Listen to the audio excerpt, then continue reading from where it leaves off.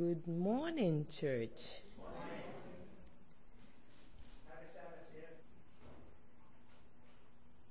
It is a dark night in Jezreel. The campground in the valley is quiet. There's no movement inside. The armed men are sleeping in their tents. Just perfect. The signal is given. The trumpets blast around the camp. The pitchers are broken. Bright lamps are now shining. The noise of a raging war has caught the enemy unawares. The enemy wake up confused. Avengers have infiltrated their camp. Judgment Day is upon them, and they are unprepared. With the hope of this being a nightmare running through their minds, no words are exchanged as weapons are drawn. The cling-clang of metal spears start ringing in the air. The sporadic cry of victims are rising through the valley. Then, all of a sudden, the campground is silent. The enemy that remained in the camp were destroyed without the invaders lifting a finger. How did it come to this? My sermon is entitled, "When Substitutes Leave You Destitute."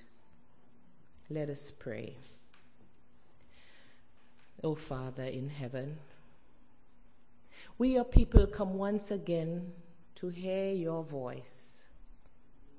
We come because we are in need of you, because we are destitute without you. Dear Lord, speak through me and help that your word would be clear. Help that your people will hear your voice and that they'll never be the same again because you have spoken, we pray. For Christ's sake, amen. There was a tangible tension in the air. Frustration reached its peak as their hope of freedom was once again dashed. Year after year, peace turned to sudden destruction. Living on the most fertile soil in the world became a nightmare. Enjoying the privileges of citizenship turned into a dream. Slavery developed into a reality on their very own property. It wasn't always like that. The inhabitants of the land had dominated their territory for years. No one had dared to bully their way in among them without being properly dealt with. Peace had lingered in their land for decades, but for the past 6 years, terror had invaded their land. This 7th year, though, seemed to promise a much worse outcome than ever before. Why? Because there in the nearby valley of Jezreel, the band of uncivilized nomads had gathered once again. This time it was not in their usual fashion. This time the undisciplined Midianites had joined forces with the fierce Amalekites and the merciless Arabs called the Children of the East. With the Children of the East involved, they were much more organized. This time, nothing would be left behind. Each year for the previous 6 years, the despised Midianites had noticed that no matter what they did to the blessed land of the Israelites, it produced bigger and better crops the following year. They had swarmed down upon that fruitful land, ransacked the homes, plundered the goods, gathered succulent fruits and tasty vegetables into enormous baskets, leaving with months' supply of food on well-stocked camels. Along with the food, they made themselves rich with the Israelites' cattle, sheep, and donkeys. Since the pillaging alone didn't satisfy their appetite for hurting the Israelites, whatever food they couldn't carry with them was deliberately destroyed. Any brave soul who dared challenge these uncultured Midianites was risking their life. This 7th year, as the ferocious multitude bunched their various forces together, fear descended upon the Israelites once again, evicting them from the comforts of their homes. Feeble grandparents, mothers with suckling infants, pregnant women in labor, teenagers and children alike, all fled to higher terrain, finding shelter in caves and dugout dens in the mountainside to save their lives. Their vitality was drained as starvation took its toll, and the threat of death weighed heavily upon them, sending their anxiety levels through the roof.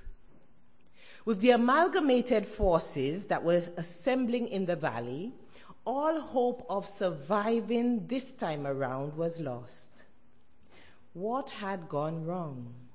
Why had things changed so much? What was going on with Baal, the heathen god that they had trusted to help with their survival?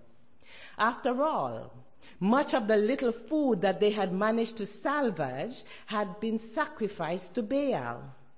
But there was no solution to their problem.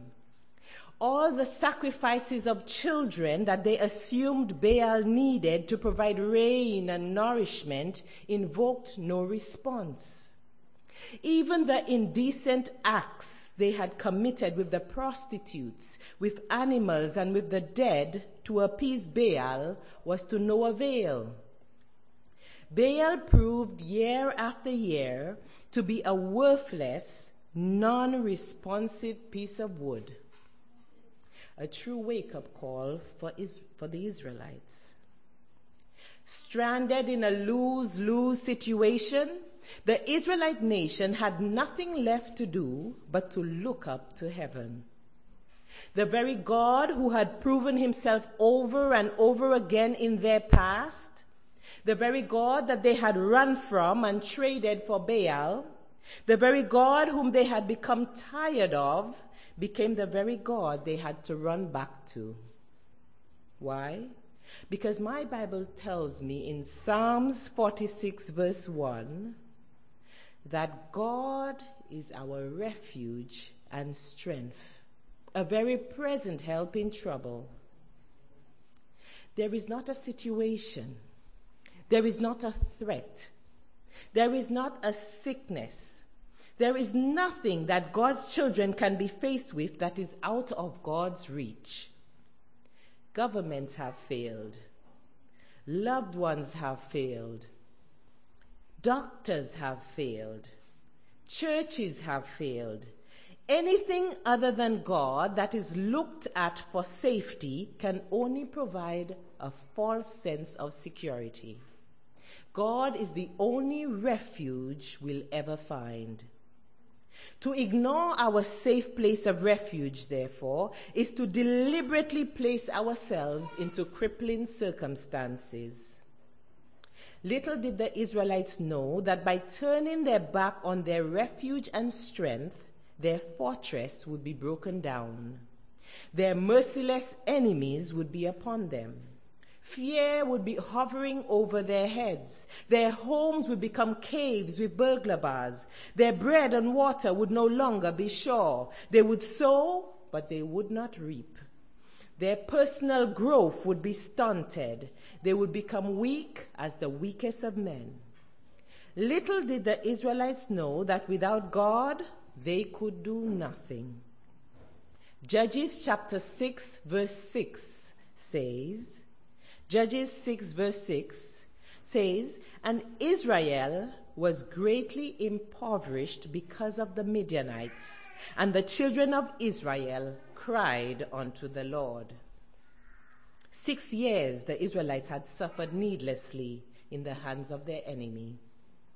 And it was only in the 7th year that they decided to call upon the Lord of hosts, their deliverer. It was in that 7th year that they surrendered themselves before the Almighty God, putting their selfish, stubborn ways and worldly pursuits behind them, praying fervently and seeking God's favor. God, in return, heard their earnest cry, saw their desperate need, and with gladness came to their rescue. Are you in a situation right now where you are suffering needlessly because of disobedience to God? We serve a God who does not hold us hostage to the things that we have done. 2 Chronicles chapter 7 verse 14.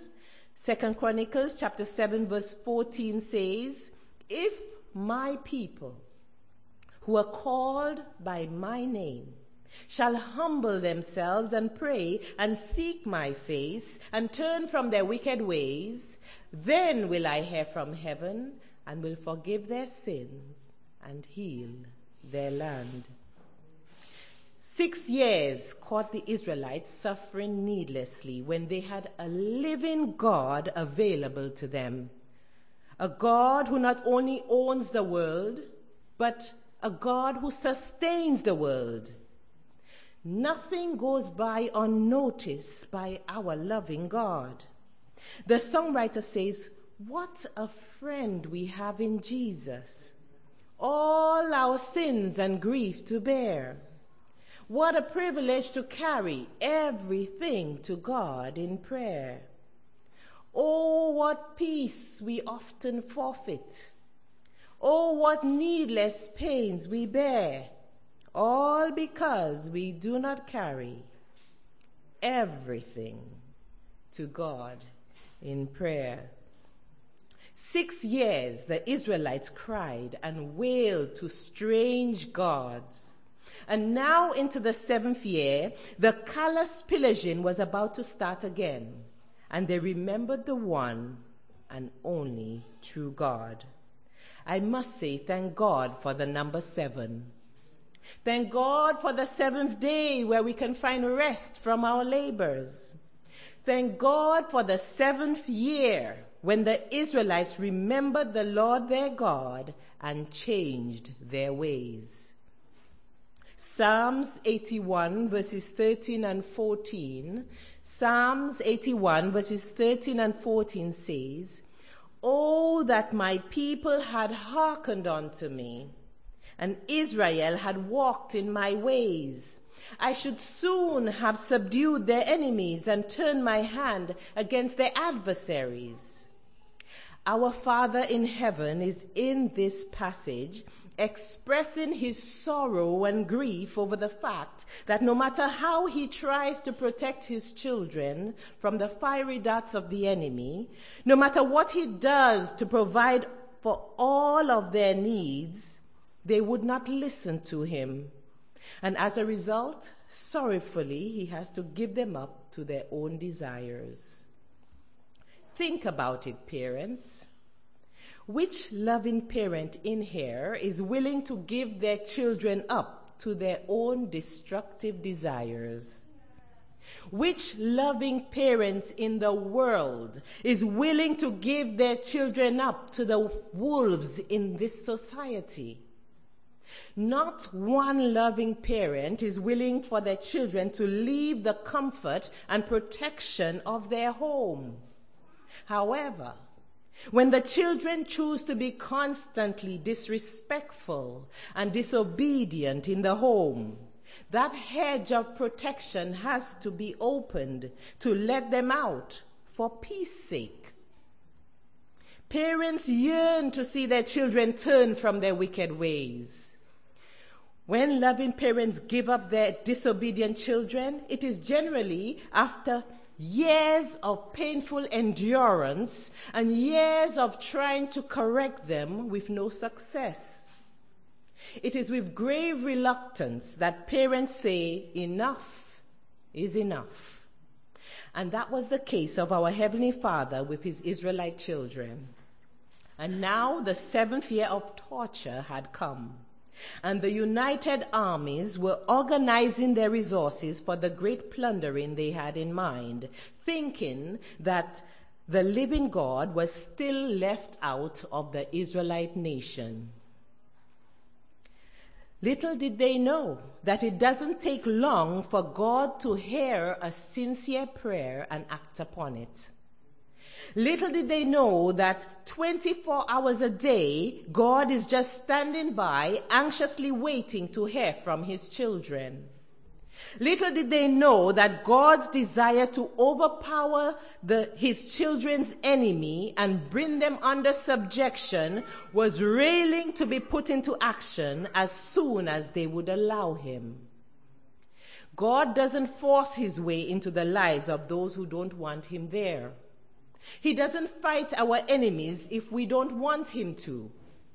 God reads our thoughts. He knows the difference between idle chit-chat and heartfelt need.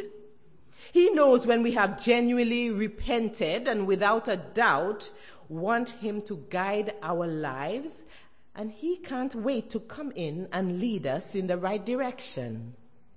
He heard the cry of his children, and under God's direction, Gideon made the call go out for the men of the various tribes to go up against the enemy. 32,000 men, eager to see their families well fed, eager to stop being afraid for their lives, eager for their nation to get back to normal, responded to the call and gathered on Mount Gilead. What a crowd that was. 32,000 men, ready to be used by God, ready to take on the enemy, ready to fight for what was right. Turn with me to Judges chapter 7, verse 1. Judges chapter 7, verse 1. And it says, Then Jerubbaal, who is Gideon, and all the people that were with him rose up early and pitched beside the well of Harod, so that the host of the Midianites were on the north side of them by the hill of Moreh in the valley. Gideon's army reached the edge of the battlefield on Mount Gilead, viewing the combined forces below, who had many unresolved issues between them, and yet had somehow put their differences aside and joined together as one massive powerhouse to intimidate and terrorize their common enemy, the Israelites. As Gideon's army watched their merciless enemies, numerous like army ants, move about with head held high and with purposeful strides, making preparation to invade their Israelite nation, something strange seemed to pervade their crowd. All of a sudden, they started looking at one another and looking around them with eyes wide open, with hearts racing and hands sweating. They started pacing with hands on their heads. Some even felt nauseated. One person must have asked, what on earth is Gideon thinking? Doesn't he realize that there is 4 to 5 of these well-trained militants against one of us? Right there at the edge of the battlefield, the deadly emotion of fear was spreading like wildfire throughout the crowd. Many social psychologists who have done research on crowd mentality have come to the conclusion that many individuals in a crowd lose their sense of self, lose their sense of purpose, lose their sense of responsibility, and are influenced by their peers more on an emotional rather than a rational basis. The study seems to be true, because no longer did the Israelites on Mount Gilead care about the starvation they had been going through. No longer did they care about the caves they had been hiding in. No longer did they care about the welfare of their nation. The emotion called fear told them, seek safety. Forget who told you to gather here. Forget your sense of purpose. Forget your responsibility. Fear took their mind off God's preservation and had them focusing on self-preservation. Where did this fear come from? The Bible says in 2 Timothy chapter 1 verse 7, 2 Timothy chapter 1 verse 7 says, "For God hath not given us the spirit of fear, but of power and of love and of a sound mind." A sound mind would help Gideon's army rationalize things. Well, God had given us the assurance in Deuteronomy 20 verses 1 to 4, which says, "When thou goest out to battle against your enemies, and seest horses and chariots and a people more than thou, be not afraid of them. For the Lord thy God is with thee, which brought thee out of the land of Egypt.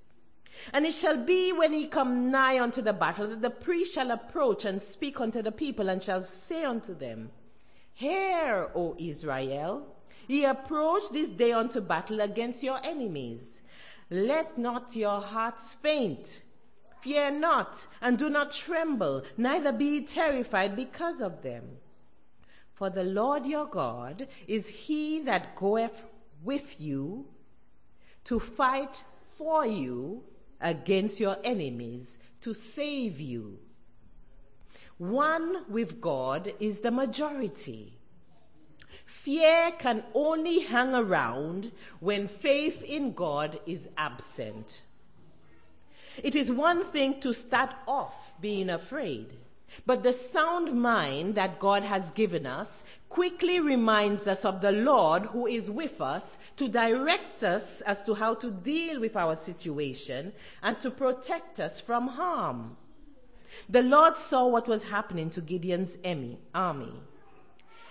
Judges chapter 7 verses 2 and 3 tells us, "And the Lord said unto Gideon, The people that are with thee are too many to give the Midianites into their hands, lest Israel vaunt themselves against me, saying, Mine own hand have saved me.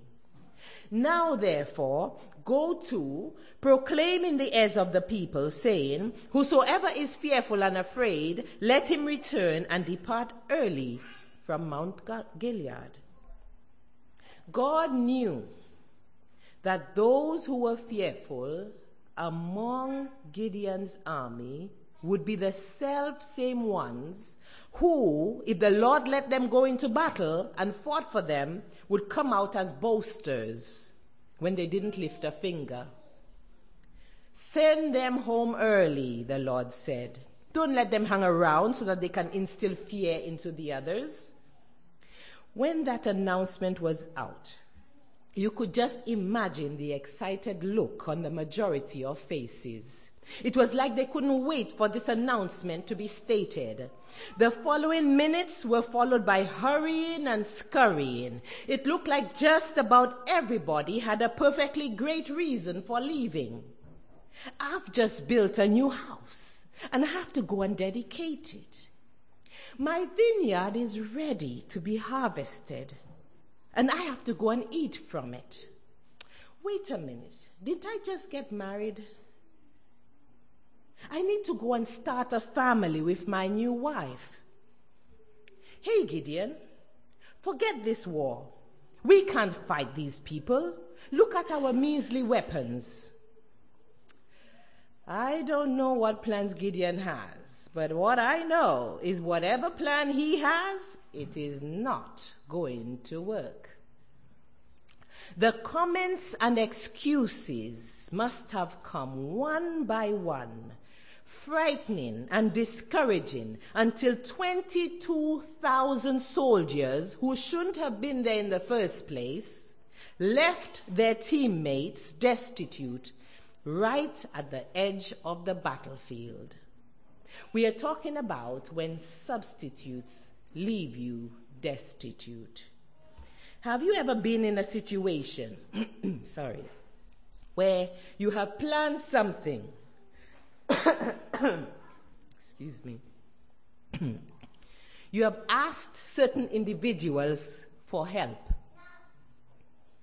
You have even got their promise of help. You've depended on them to make things go smoothly. And at the moment when you needed them most, at the very last minute, they cancel out on you with petty excuses. Substitutes, leaving you destitute at the worst of times. Have you ever heard of a situation where someone thought they had married the right person, but after they got married, they realized that they have become more lonely and more unhappy than when they were single? They had married a substitute who, of course, left them destitute. Who is a substitute anyway, you may ask? A substitute is one who wasn't supposed to be there in the first place. One who is acting in place of another. We are here talking about 22,000 men who have been specifically invited to Mount Gilead for a purpose. They accepted the call and even showed up on time. But when they saw the task that needed to be accomplished, their vision got tainted, and they allowed deadly emotions to take over and change their availability. Fear is making them willing to reap the rewards of a successful battle without putting in any work to help the battle be successful. Do you have that problem in your church today? Is everyone in church singing the battle song? Yet when the battle is nigh and it is time to get out there to fight for the lost souls in the community, excuses are coming up one after the other. I live too far. I just got married. I am too old. I have a young family. I work late hours. I don't have time. I have something more important to do. Fear stimulates excuses upon excuses to prevent us from doing the Lord's work. What we need to keep in mind is, whatever situation God takes us to, He will certainly bring us through. 22,000 fighters have been brought to Mount Gilead, and instead of waiting for the Lord's instructions, they are abandoning their fellow soldiers at a time when they most need their help. We are talking about substitutes leaving you destitute at the worst of times. Well, I guess that should be the end of everything. Let's just forget about the battle. Is that what you would do? After all plans are made and you are ready to run the program, do you cancel the program because of your substitutes leaving you destitute? Would you? Do you really forget about the lost in the world because the majority of the soldiers in the church are not willing to unite in saving the lost? Whose program are you running anyway? Gideon has recognized that this is not his program. Therefore, he is still going through with it. The Lord is the one controlling the program. Judges chapter 7 verse 4 states, "And the Lord said unto Gideon, the people are yet too many. Bring them down unto the water, and I will test them for you there. Then it will be that of whom I say to you, this one shall go with you, the same shall go with you. And of whomever I say to you, this one shall not go with you, the same shall not go." Gideon must have said, "What? Are you serious? If it was me in charge, I wouldn't do that." But God, who knows the hearts of men, says, the people you have are too many. 10,000 of Gideon's men are left, and they have an agenda. They have to get to their positions on schedule, and as a result, they are marching into battle, following a path via a brook. The fierce hot sun is beating down on their backs. This may be the last place to drink water. All the soldiers are thirsty, and all are drinking water. Some are drinking on the go, keeping up with their commander, while others have stopped to kneel and drink, allowing the commander to leave them behind. This is where the values that each soldier holds is revealed. Remember, they are on an urgent mission, and time is of the essence. Whenever we are on a mission, there is always something, some circumstance, some obstacle that comes our way to interfere with us reaching our goal. How do we deal with them? Well, the question is, what are our values? Where is our mindset? Is our mind set on our circumstances, or is it set on our mission? Those soldiers whose mindset were on the mission have no time to stop. They are focused on their purpose. They are following their commander. They are not going to be left behind. They are dealing also with their circumstances. They are quenching their thirst, all at the same time as they move forward. The majority of soldiers, though, have taken their mind off their mission and have now stopped to deal with their thirsty circumstances. I've got to properly take care of my thirst, you hear? This could be my last chance to drink water. I don't know how long I'm going to be out there. The battle can wait. They did not care that their reaction to their circumstances would be holding back the battle. They couldn't care less that time was of the essence.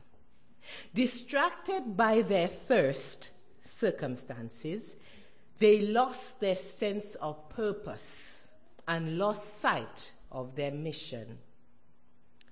Listen, church, make sure you know why you are here. Make sure you know your purpose. Make sure you know your mission and actively pursue it. Don't go through life simply reacting to your circumstances. You will lose sight of where you are heading. What those laid-back soldiers didn't realize was that they were in the midst of a trial. Kneeling at the water's edge with no sense of urgency for the mission had sealed their fate, and they didn't even know it. Their lack of urgency was risking people's lives. Any unnecessary delay gives the enemy more chance to be successful at his destructive plans. The soldiers lingering at the edge of the water reminds me of my school days, standing in line for a vaccination at school. There was no rush for me to get to the front of the line. I would find every reason to go to the back of the line so that I would not get that vaccination too soon. I even tried to switch places with those in the back. Who likes needles? I certainly don't. I am a nurse. I give needles. I don't take them so easily. Who likes war? Who really wanted to go to the front of the line in a battle when most of the needed soldiers were gone? As a church, we are on a mission to seek and to save that which is lost. Have we allowed circumstances to distract us from that mission? Have we lost our sense of purpose and forgotten our sense of urgency? Is it because of us the church isn't where it is supposed to be? Each day people are dying in their sins. Have we forgotten our responsibility? Because we are so distracted with those things that have come our way to hold us back, our health diagnosis, our jobs, our family, our friends, social media. These Israelites were so caught up with their present circumstances that they lost their sense of urgency about their mission, and their complacent actions were stalling the battle, and they didn't even seem to care. Can't the commander see that I am dealing with my first situation right now? Complacency had overtaken them, and they didn't realize that their complacent attitude had placed them in quicksand.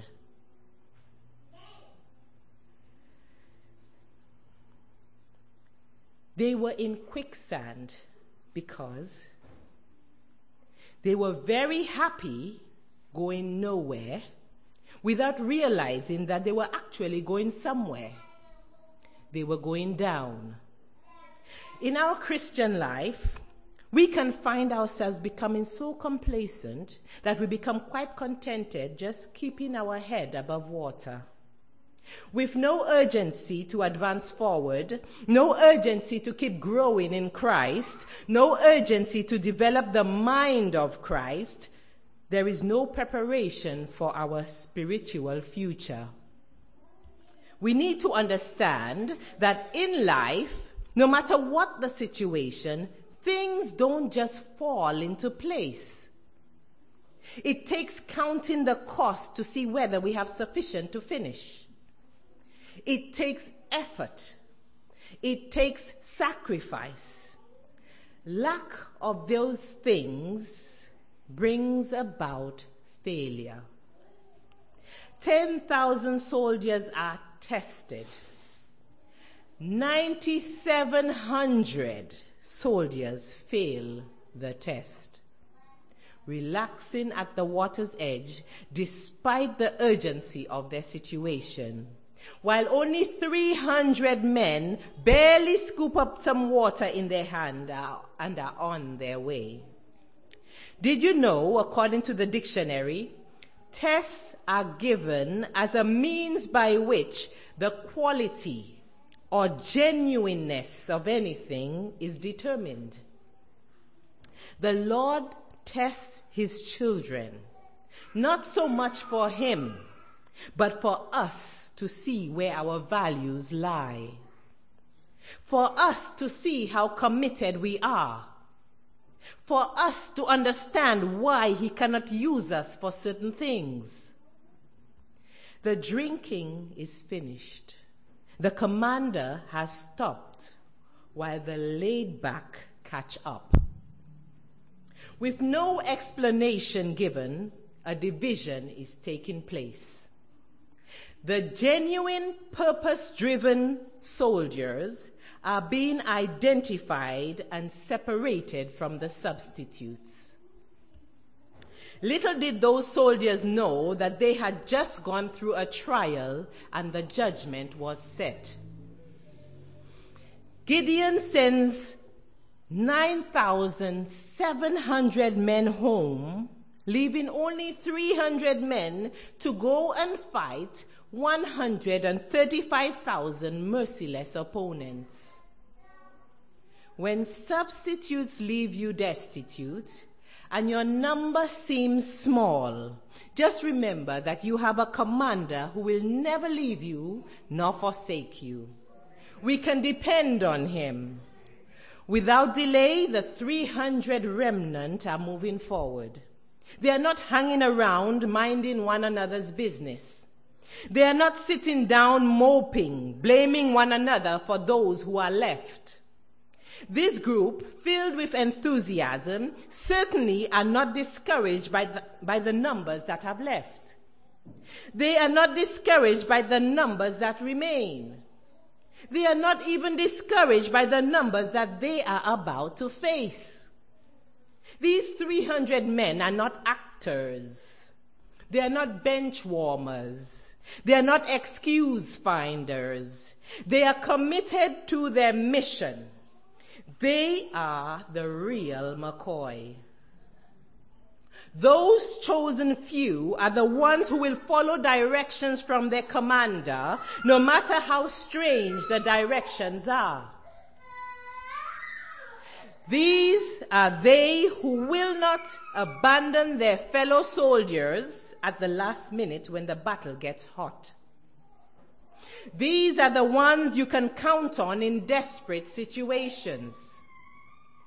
These are the ones who will postpone things that could wait in their personal lives to help out in a needed situation. These are the ones who will sacrifice their own freedom to help someone needing immediate help. These are they who will rescue the perishing and care for the dying. These 300 men had recognized that they were grabbed out of the jaws of death, and now in gratitude have concluded that nothing and no one will stop them from fulfilling their purpose to rescue others. These 300 men are given clear instructions by their commander. Strange instructions indeed. But they do not question the words that they know for sure came from their commander. Their commander said all they need to take with them to battle are victuals or food supplies, a pitcher with a lamp inside, and a trumpet. So that's all they take, nothing more. What unusual instructions for battle. The commander said what he said, they believed it, and that settled it for them. Do you know that we have the greatest commander in the world?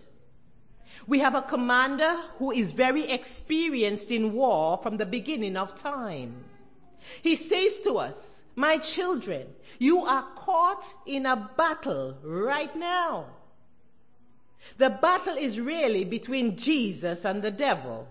But because of the decision of your foreparents, you have found yourselves in it.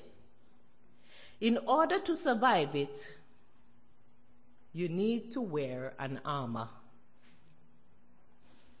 Ephesians chapter 6 verse 11 states, Ephesians 6:11 states, put on the whole armor of God that you may be able to stand against the wiles of the devil.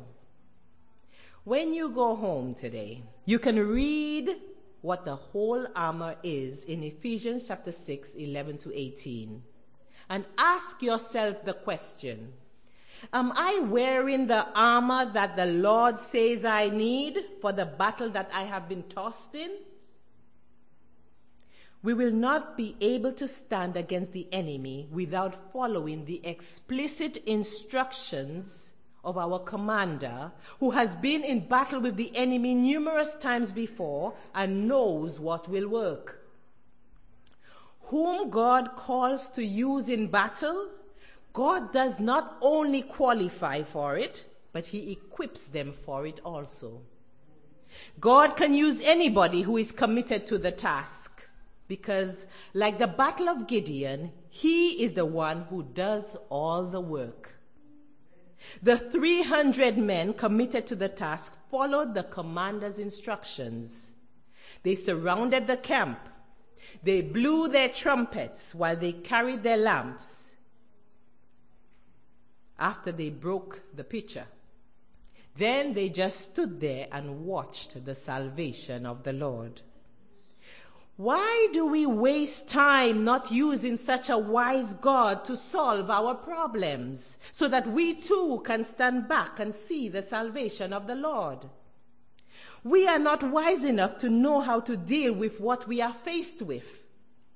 Our all-wise God loves us so much and wants to fight for us because the battle is not ours, it's his. He displayed his love by dying on the cross for us. And thank God he wasn't a substitute. We needed someone who loved us enough to be committed to the task of bearing our burdens of sin. And thank God a substitute was not used. We needed someone who would not change their mind because of fear and because of pressure. And thank God a substitute was not used. We needed someone who would not retaliate when tortured, mocked, and spat in the face. We needed someone who would not allow their circumstances to get in the way of their purpose. And thank God a substitute was not used. Thank God Jesus wasn't a substitute, because today we would be destitute. Before you knew it, while the 300 men were following the directions their commander had given them, they noticed something odd. War was raging within the enemy camp. The enemy had turned on themselves unawares in the darkness. They were destroying one another. Some were trying to run away, but were caught by those frightened and complacent Israelites who were sent home. The battle was won. Everyone who was called ended up being used at some point or the other. When someone is afraid or complacent, don't give up on them. Pray for them, because they have a chance to repent of their ways and come to their senses and still be used by God. Today, you and I are involved in a battle, and we have an all-wise God as our commander, leading us through it. The Lord wants us on his side, and Satan wants us on his side. Our Lord has never lost a battle, yet. So I feel quite safe being on the Lord's side. How about you? The question today is, whose side do you really want to be on? If you choose the Lord's side, he will remove all fear, all complacency, so that our presence on the battlefield will not be a disappointment to those who are relying on us. God can do so much with us when we place our hands in his hands. It doesn't take long to make a decision to be on the Lord's side. He's anxiously waiting for us to say, "Yes, Lord, use me. Thy will, not my will, be done." Right now, he is searching among the called. He's saying, just step up to the plate and get serious about the harvest waiting to be reaped. He is choosing among the called. He says many are called, but few are chosen. He cannot use those who are not interested in seeing the work done. He cannot use the doubtful and complacent. He wants to use the committed. Will you stand with me today and place your life in God's hand so that he can choose you for the job? There are so many ways in which he can use us. Do you want to be used by God? If you are wanting to be used by God, just stand with me and we'll pray to the Lord to use us.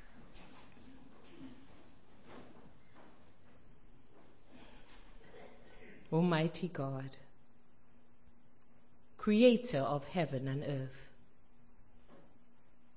we, your people, stand before you right now. We haven't been doing right by you. We have neglected your work.